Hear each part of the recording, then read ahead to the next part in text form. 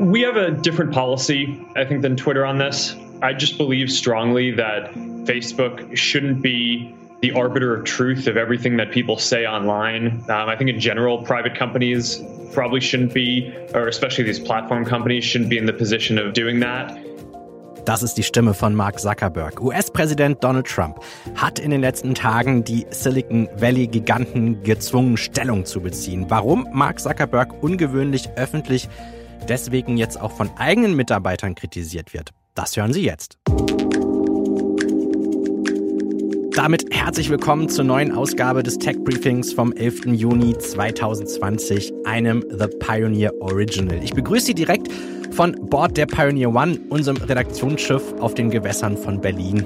Daniel Fiene ist mein Name. Und an diesem Donnerstagmorgen, da befinden wir uns gerade im Nordhafen. Und hier hatten wir vor 2 Tagen auch Besuch von jemandem, der uns einen interessanten Einblick gegeben hat. Wir sind ja hier im Tech Briefing Podcast über die letzten Wochen so etwas wie der Tracker der Corona-Tracking-App geworden. Und auch diese Woche gibt es einen aktuellen Stand und den hat uns unser Gast mitgebracht. Bundesgesundheitsminister Jens Spahn war an Bord. Einige Pioneers von Ihnen konnten auch dabei sein und ihre Fragen stellen. Das ganze Gespräch mit dem Bundesgesundheitsminister finden Sie auf thepioneer.de. Und was wir erfahren haben, nächste Woche kommt sie, die Corona-App. Und das sagte Jens Spahn dazu. Ich meine, die Warn-App, die ja nächste Woche dann auch startet, klar, einige sagen jetzt mal 1-2 Wochen vielleicht hinter anderen europäischen Ländern. Dafür haben wir aber auch ein Angebot, das umfassend ist und nicht nur auf ein paar Handys und Betriebssystemen funktioniert. Oder eines, das nicht gleich den Akku leer zieht innerhalb von 3 Stunden. Ich glaube, auch da werden wir am Ende schon auch einfach zeigen, was auch in deutscher Digitalindustrie steckt, wenn man denn den Rahmen dafür setzt. Und das werden, also ich glaube, wer immer mir nachfolgt oder welche Regierung, was auch immer, 2022, der Zug ist auf dem Gleis. Ja, das ist auch nicht ganz unwichtig, dass wir am Ende eine App haben, die auch brauchbar ist. Ich sage nur Stichwort Akkulaufzeit. Werden Sie die App eigentlich laden und benutzen? 2 Punkte sind mir in dieser Woche in diesem Kontext da aufgefallen. Einmal, die Begeisterung der Deutschen für eine Corona-App ist bislang, ich würde es eher so als Verhalten beschreiben. Schauen wir mal auf Zahlen aus dem aktuellen ARD-Deutschland-Trend. Nur 42% der Deutschen wollen eine Corona-Tracing-App nutzen und fast ebenso viele, also 39%, sprechen sich sogar dagegen aus. Dabei, und das wissen wir auch seit dieser Woche, wer die Corona-Tracing-App nutzt, bekommt den Corona-Test von der Krankenkasse bezahlt. Die App misst ja, welche andere Corona-Nutzer in der Nähe sind und hat man mehr als nur einen flüchtigen Kontakt mit einem anderen App-Nutzer oder einer anderen App-Nutzerin gehabt, die dann nachträglich an Corona erkrankt ist, beziehungsweise an Covid-19, dann warnt die App vor einem erhöhten Infektionsrisiko. Und wenn dem so ist, dann können Sie sich testen lassen und das bezahlt dann auch die Krankenkasse. Trotzdem, die Skepsis ist da, vielleicht auch, weil viele sich gar nicht so bewusst sind, welche gesellschaftlichen Vorteile diese App dann hat. Das können ja wirtschaftliche Gründe sein oder auch ganz zwischenmenschliche. Und da interessiert mich wirklich Ihre Meinung. Welches Argument überzeugt Sie, die Corona-App zu nutzen? Ich möchte gerne Ihre Meinung, Gedankengänge sammeln und erfahren und dann hier in der kommenden Woche vielleicht mal zusammenstellen und Ihnen die Bandbreite der Einsendung präsentieren. Ich würde mich deswegen sehr freuen, wenn Sie sich beteiligen. Verraten Sie uns, welches Argument überzeugt Sie, die App einzusetzen? Schreiben Sie mir gerne kurze Mail an techbriefing@mediapioneer.com, also techbriefing@mediapioneer.com. Sie können mir aber auch an dieser E-Mail-Adresse eine kurze Sprachnachricht schicken. Das eignet sich ja auch hier im Podcast. Ich bin sehr gespannt und freue mich. Kommen Sie, wir reisen einmal in das gute alte Werbefernsehen vor der Einführung des Euros vor 20 Jahren. Zahlen Sie immer noch Gebühren für Ihre Überweisungen? Sie haben immer noch keine kostenlose EC-Karte und Visa-Fotocard? Höchste Zeit für BFG Plus, das komplett kostenlose Gehaltskonto. BFG, die mit dem kostenlosen Gehaltskonto. Tja, am Ende des Spots hält ein Hund seine Bankkarte in die Kamera und zwinkert uns zu. Auf der Texttafel wird das kostenlose Gehaltskonto beworben bei einem monatlichen Gehaltseingang von 2000, natürlich D-Mark, versteht sich. Die Einführung des Euros, Direktbanken und ebenso kostenlose Gehaltskonten, das sind so einige der wenigen größeren Innovationen im Bankenbereich der letzten Jahrzehnte. Trotzdem ist für mich der Banken- und Finanzsektor eine der spannendsten Felder in Sachen Digitalisierung. In dieser Woche ist in Deutschland ein neuer Anbieter in den Markt der Online-Banken eingestiegen, Vivid Money. In Sachen Online- oder besser gesagt Smartphone-Banken ist N26 ja der große Vorreiter, gegründet hier in Berlin. Zuletzt nannte N26 beeindruckende 5 Millionen Kunden weltweit, wobei Finanzexperten eher davon ausgehen, dass auch tatsächlich nur 1,5 Millionen Personen tatsächlich auch aktiv sind und ihre Konten aktiv betreiben.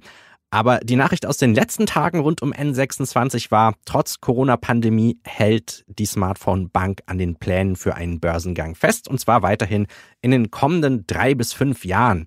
Ein anderer Mitspieler in diesem Markt ist Revolut, 2 Jahre später als N26 gestartet, nämlich 2015.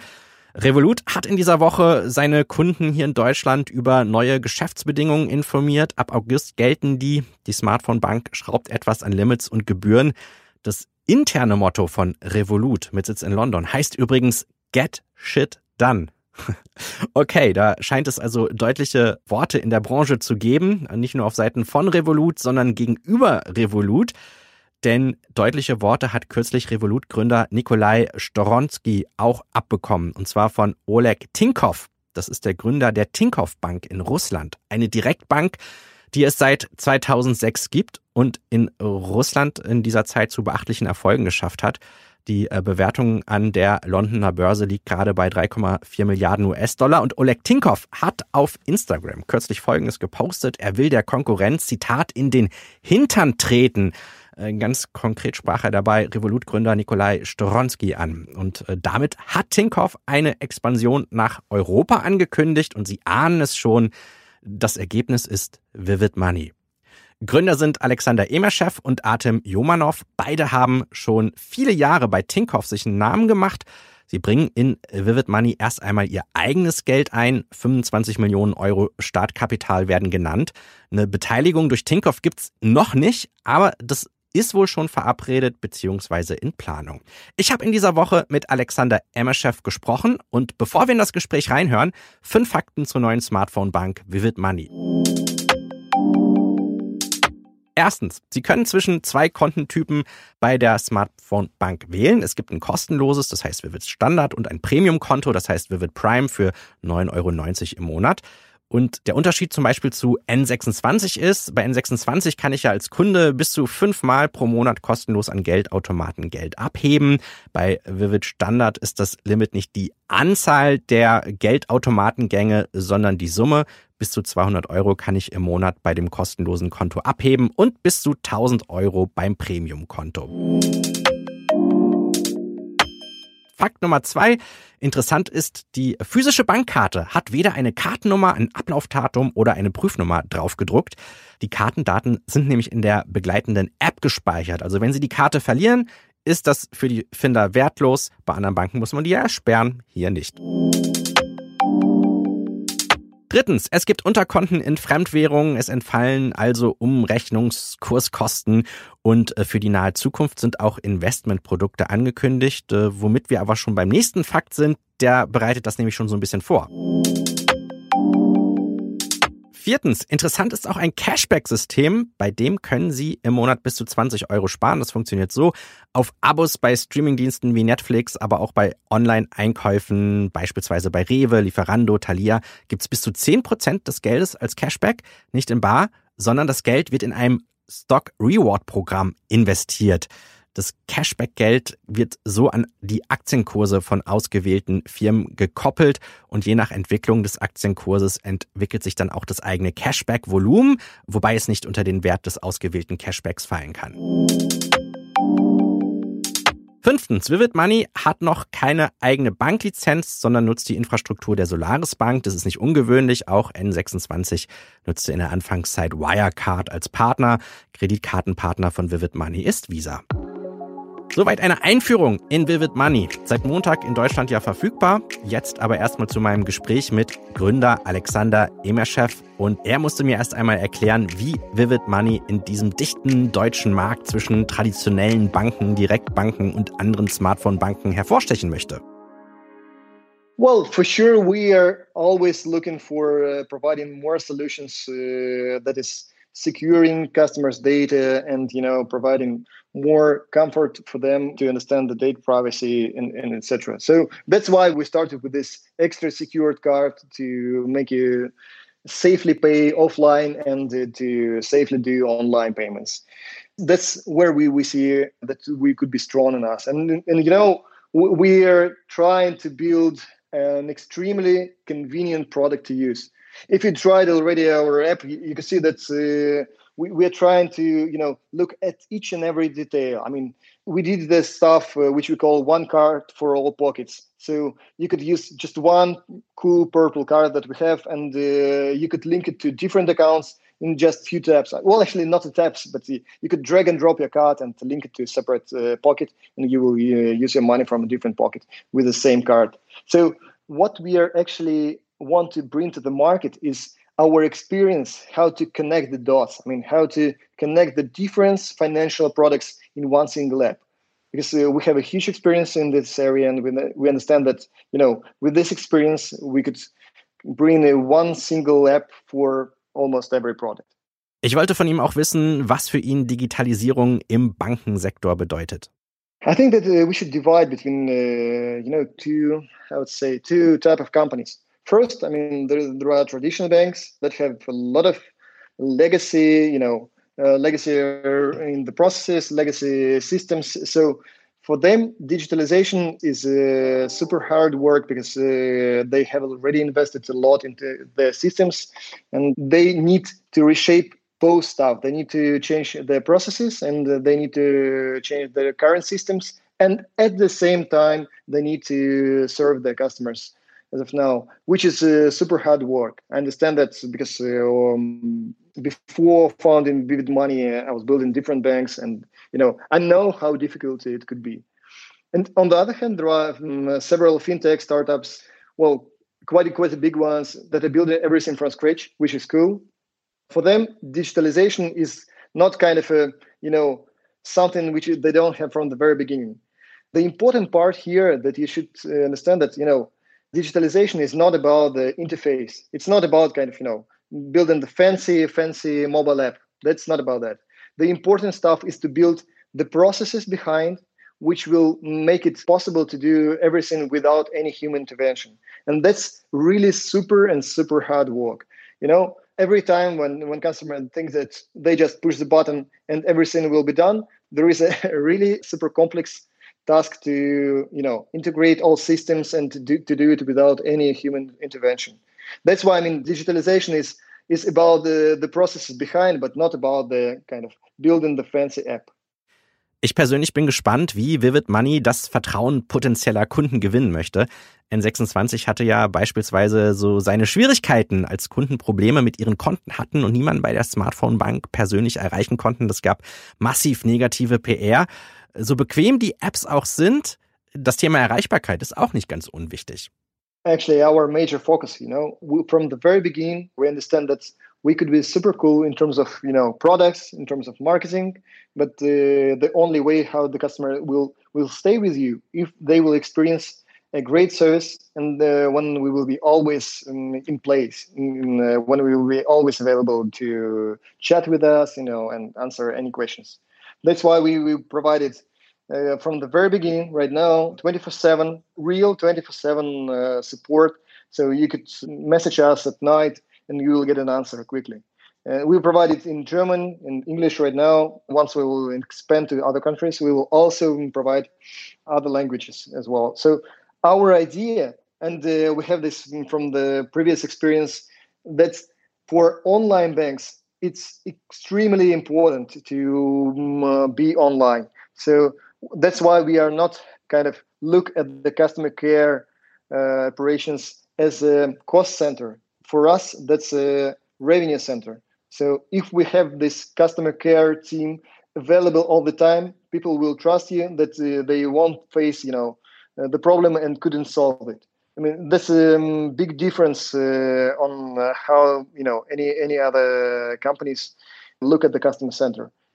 For us, customer care team is the revenue center, which is kind of bringing our customers loyalty, but not spending money. Ja, da konnten wir auch einen kleinen Seitenhieb auf die Konkurrenz feststellen. 130 Mitarbeiter hat Vivid Money zum Start. Die arbeiten in Moskau und Berlin.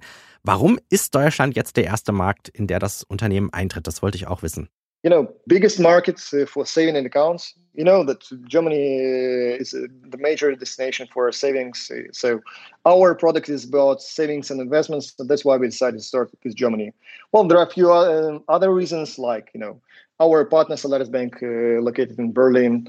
It's good to have success in Berlin and then, expand to other countries, because that's a major country with, if you succeed in Germany, you could say that you have a high chance to succeed in other countries as well. Well, and then finally, we love Berlin.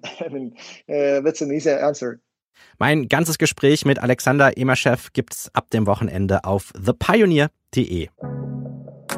In den letzten Tagen haben wir etwas Ungewöhnliches gesehen. Facebook-Mitarbeiter kritisieren öffentlich Gründer Mark Zuckerberg. Virtuelle sogenannte Walkouts gab es, auch Kündigungsschreiben, in der die Kritik geäußert wird und öffentlich gemacht worden sind. Das ist sehr ungewöhnlich, kommentierte auch New York Times Tech-Reporter Mike Isaac im US-Fernsehen. There are obviously some logistical issues right now, considering everyone's on lockdown and quarantine, working from home. But, we're talking about a company that I would say on the whole, save for maybe a few major moments in its history, has been pretty aligned culturally, doesn't really challenge executives and Mark Zuckerberg in particular. Unlike, say, Amazon, which we've seen a lot of different employee protests over the past few years, Google had a big walkout, a number of walkouts, at least based on a bunch of different criticisms of its executives. This is really rare for Facebook to sort of directly challenge, and even more rare for employees to sort of go off on their own and speak out in the open, especially on Twitter, which we're seeing now. So I think that kind of speaks to how tense things are internally and how strongly a lot of people feel about Mark Zuckerberg's decision. Was steckt dahinter? Auf jeden Fall ein Konflikt, dem sich nicht nur Facebook stellen muss. Journalist und Blogger Richard Gutjahr hat das für uns recherchiert. Hallo Richard. Hallo Daniel. Black Lives Matter. Die weltweiten Proteste gegen Rassismus machen auch vor dem Silicon Valley nicht Halt. Trump hat Twitter den Krieg erklärt und bei Facebook legen Programmierer demonstrativ die Arbeit nieder, kritisieren ihren Chef sogar öffentlich. Richard, du hast die Tech-Szene in den letzten Tagen genau beobachtet. Was ist da los? Ja, die Palastrevolution, die begann gar nicht mal im Menlo Park bei Facebook, sondern eigentlich damit, dass Twitter taktisch ausgeschert ist zum ganzen Rest im Silicon Valley und zum allerersten Mal etwas gemacht hat, was sich noch kein Social Network zuvor getraut hatte. Jetzt bin ich gespannt. Twitter hat sich tatsächlich erlaubt, unter einen Tweet von Donald Trump einen Fact-Checking-Hinweis anzubringen, der de facto zum Inhalt hatte, dass der Präsident hier lügt. Nein. Doch. Wahnsinn. Aber dass der Präsident nicht immer nur ausschließlich die Wahrheit sagt, das hat sich doch längst rumgesprochen. Klar, und das ist auch nicht das Entscheidende. Hier der Punkt ist, dass sich hier zum allerersten Mal ein Tech-Konzern aus dem Silicon Valley getraut hatte, dem Präsidenten öffentlich zu widersprechen. Das ist so ein bisschen so wie in einem Märchen des Königs neue Kleider, kennst du, oder? Da ist doch dieser kleine Junge in der Menge, der dann plötzlich ruft, ey, der König, der ist ja nackt. Und das ist der Moment, wo die ganze verpeilte Menge dann aufwacht sozusagen und sich zum ersten Mal dann auch traut, auszusprechen, was eigentlich alle gedacht haben. Und deshalb ist das, was Twitter hier gemacht hat, auch wenn es für uns vielleicht banal erscheint, gar nicht hoch genug zu bewerten. Das ist ein echter Kurswechsel. Warum tun sich die Tech-Unternehmen damit so schwer, Verantwortung für das zu übernehmen, was auf ihren Plattformen geschieht? Die Firmengründer sind doch keine Rassisten. Nein, aber sie lenken halt große börsennotierte Unternehmen und die wollen nur keine schlafenden Hunde wecken. Im Silicon Valley, da geht es ja immer um Wachstum und um nochmal Wachstum und die Probleme, die sich mit einem solchen kometenhaften Aufstieg, mit so einem Wachstum einfach auch, die damit einhergehen, ja, die ignoriert man beflissentlich.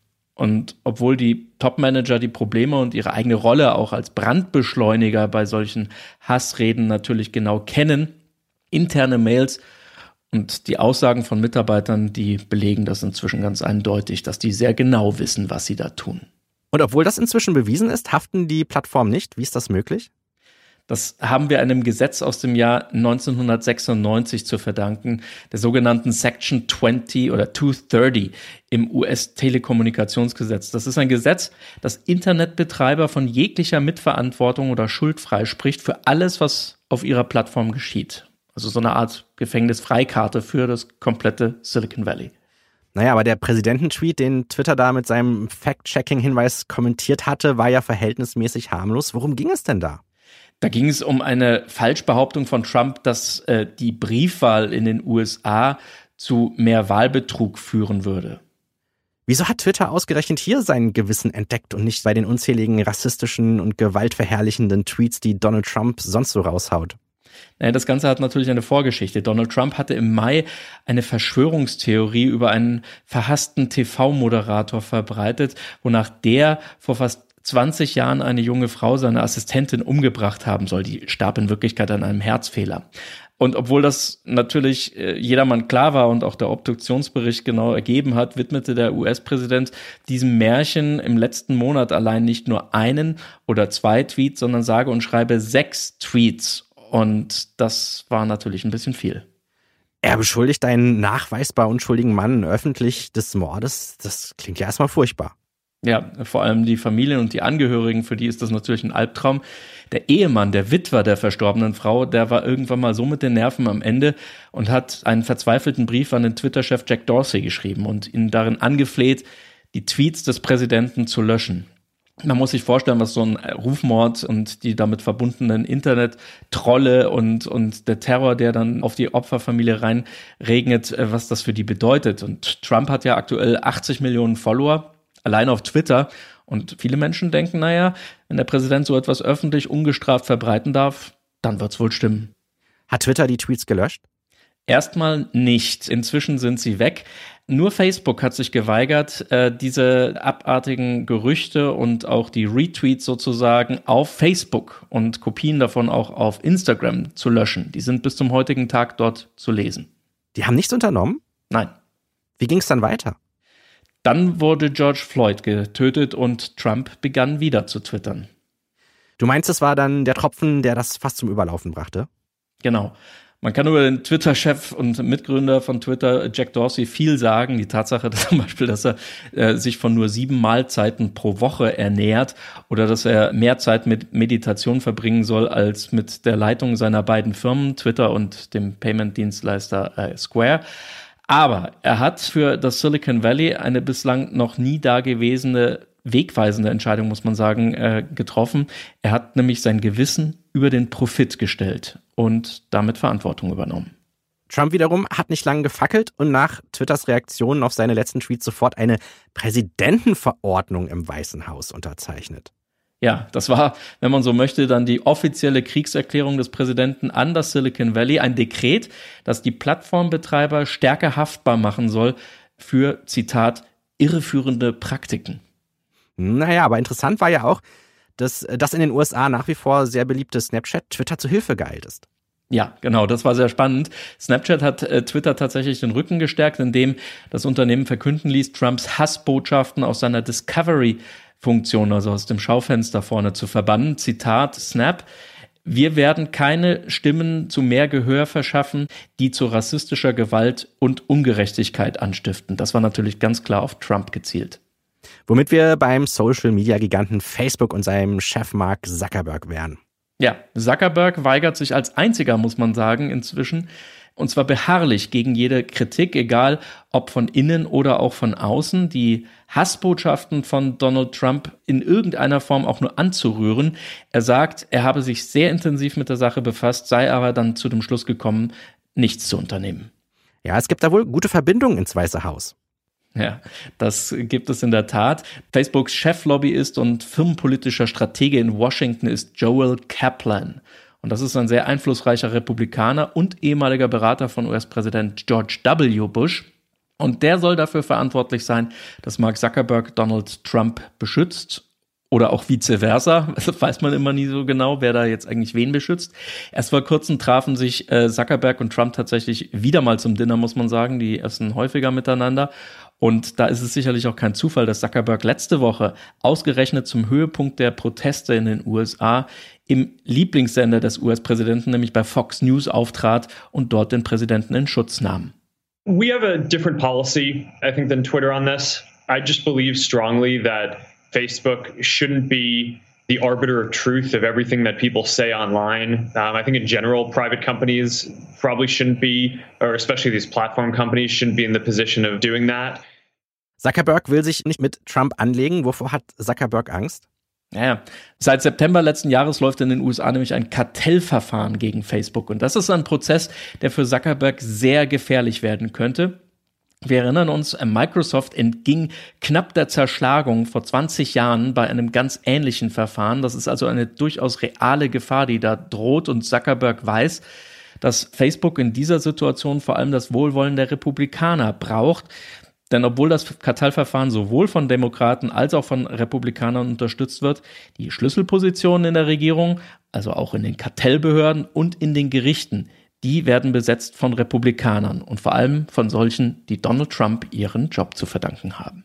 Ja, Richard, vielen Dank soweit. Lass uns doch noch mal auf die Highlights und Lowlights der Woche schauen. In dieser Woche fülle ich die mal aus. Du bist heute dran, sehr gut. Was war denn dein Highlight der Woche? Ja, kommen wir da nochmal zu Black Lives Matter. Manchmal gibt es ja Begriffe, über die man sich noch nie so richtig Gedanken gemacht hat. Begriffe, die man seit Jahrzehnten nutzt, auch in der Softwarewelt. Über einen Fall habe ich in dieser Woche das erste Mal ehrlicherweise darüber nachgedacht, als diese Meldung hier reinkam. Google wird sich von den Begriffen Blacklist und Whitelist verabschieden. Statt Blacklist soll es nun Blocklist heißen und statt Whitelist nun Allowlist. Dieses Narrativ, was es ja vorher in dieser Begrifflichkeit gab, nämlich weiß gut, schwarz schlecht, davon verabschiedet sich Google. Das ist mein Highlight. Und wie steht's mit den Lowlights? Ja, dass wir im Netz immer noch viele Artikel posten, weiterleiten oder auch kommentieren, ohne überhaupt den ganzen Artikel gelesen zu haben. Da muss einem ja nur die Überschrift entweder zusagen oder Widerspruch auslösen und schon wird der Inhalt geteilt. Ich glaube, da kann sich jeder an die eigene Nase packen, aber das kann ja auch zum Teil richtig problematisch sein, gerade bei der Verbreitung von Fake News. Und dass das wirklich ein Problem ist, das zeigen nicht nur immer mal wieder ganz viele Studien, wie ernst es ist. Das sehen wir jetzt auch, dass Twitter handelt. Es wird nämlich eine Funktion getestet, zunächst auf Android-Smartphones. Wenn Sie dann einen Link zu einem Text retweeten, also weiterleiten und den Text zuvor noch nicht geöffnet haben, dann fragt Twitter künftig nach, ob man den Text nicht vielleicht doch noch erst lesen möchte. Ich finde, das ist eine konstruktive Lösung für mein Lowlight der Woche. Hattest du die Woche auch einen Kopf der Woche?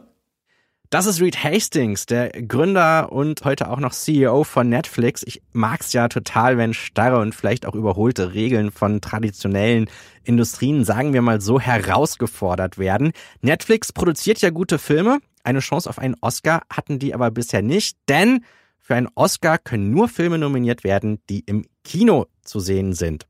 Tja, und was hat Netflix jetzt in dieser Woche bekannt gegeben? Netflix kauft ein Kino, um seine Filme in genau diesem einen Kino zu zeigen.